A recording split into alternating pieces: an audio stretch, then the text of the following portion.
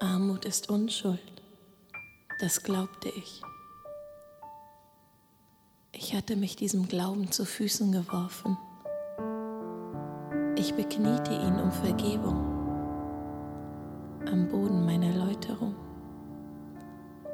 Und draußen, vor der Tür, trommelte der Teufel gegen die letzte Mauer meines Selbstschutzes. Drohendes Verderben kroch durch den Spalt unter der Tür hindurch, verpestete die Luft. Wir saßen in der Falle.